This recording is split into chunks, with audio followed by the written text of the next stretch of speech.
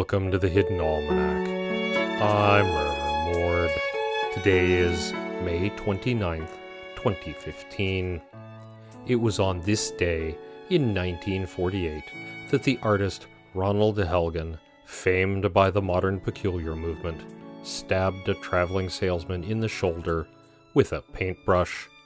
The police ruled that traveling salesmen were in season at the time, and thus it was a legal attack, but were puzzled by Helgin's habit of keeping sharpened paintbrushes on hand.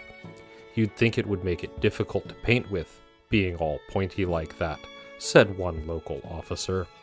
Helgin declined significantly in his later years, probably owing to poor ventilation in his studio.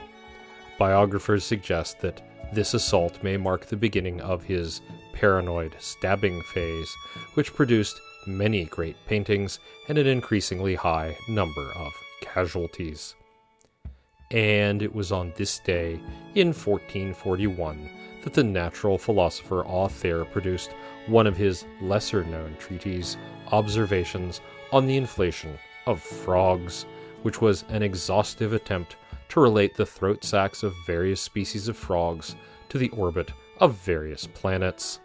It was an ambitious work, but doomed to failure, as the telescopes of the era could not detect the planet Demetrius, which of course has the greatest influence upon the frequency and volume of frog calls. It is the Feast Day of Anthracite. This form of coal does not much care if you worship it, and it has been suggested that this feast day is a cynical attempt by the coal lobby to normalize the use of coal-fired plants. In the garden, the river oats have grown enthusiastically and are now almost waist-high. This native grass will grow in partial shade despite root competition from trees, and reseeds vigorously. It is very useful in shady areas when you have exhausted the potential of sedges.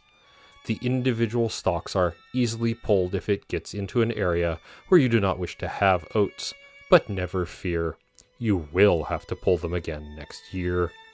The seeds are eaten by many game birds. For this to be useful, you probably have to have game birds to begin with, which is difficult if, like us, your garden is in an area where quail have been extirpated. I would like quail to be returned. Quail make the world a better place and harm no one. There is only one recorded instance of quail killing a human, and it occurred in Echo Harbor, so is statistically insignificant.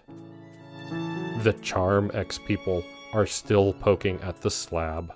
I wish they would simply open it, have one of their employees blasted by a horror beyond comprehension, and be done with it. The Hidden Almanac is brought to you by Red Wombat Tea Company, purveyors of fine and inaccessible teas. Red Wombat, we dig tea.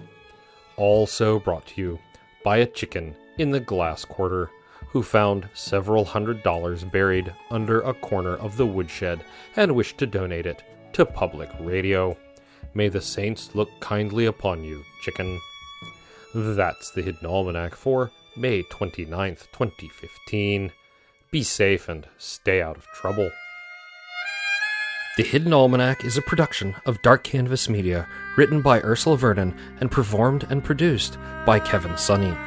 Our theme music is Moon Valley, and our exit music is Red and Black, both by Costa T. You can hear more from Costa T at the Free Music Archive. All other content is copyright 2013 through 2015, Ursula Vernon.